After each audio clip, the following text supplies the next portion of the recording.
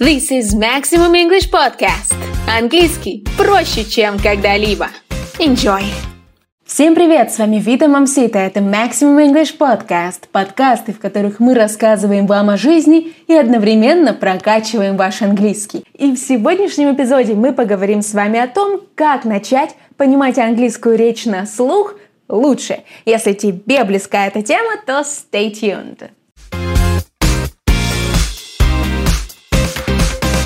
Бывало ли у вас такое, что вы слушаете блогера или смотрите фильм, а там говорят с такой скоростью, что разобрать слова невозможно? А что, если я вам скажу, что с этим можно бороться?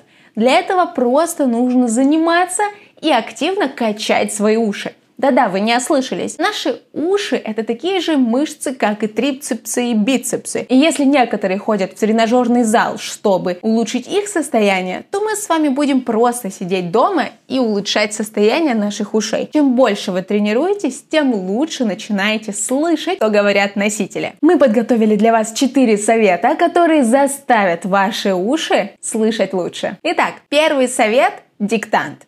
Страшное слово, напоминает школу. Но диктанты – это очень полезный инструмент. Не обязательно бросаться искать в интернете диктанты на английском. По секрету скажу, такой YouTube-канал уже существует. Достаточно найти любое видео, фильм, сериал, мультик и начать записывать все, что они говорят. Конечно же, на весь фильм уйдет масса времени, но про весь фильм никто и не говорит. Возьмите кусочек и на слух начните записывать весь скрипт. Если какие-то слова вы не слышите, ничего страшного, просто запишите хотя бы как они вам слышатся. Например, человек говорит beautiful, а вы слышите beautiful. Напишите так, а после проверите, что это за слово вам такое послышалось. В конце вам, конечно, нужно будет включить субтитры или свериться с оригинальным текстом, насколько у вас получилось круто написать диктант. Делайте это регулярно, и вы увидите результат. Далее.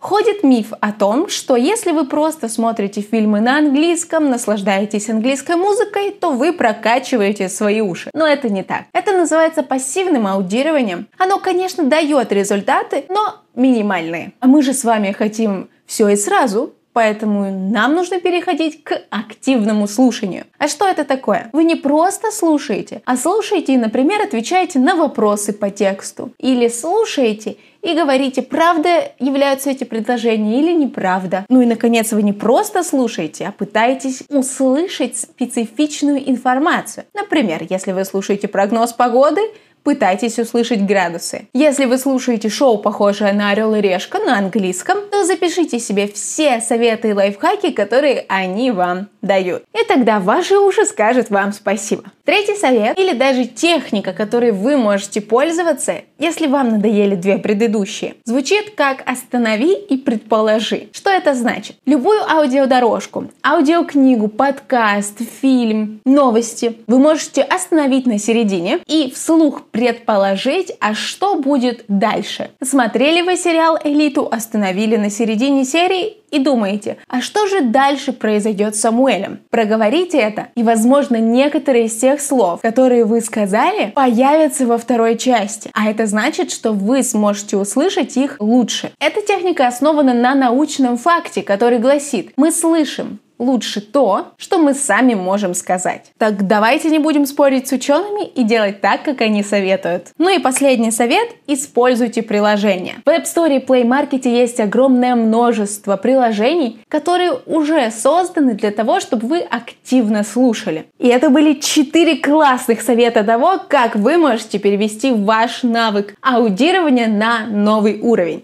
Если вы будете качать этот скилл, то вы сможете сдать любой экзамен, в котором есть часть аудирования, на максимальный или близкий к максимальному результату. Ну а у меня на этом все. Спасибо, что слушали. Мы увидимся с вами в следующем эпизоде. Всех люблю. Чао-чао. This is Maximum English Podcast. Английский проще, чем когда-либо.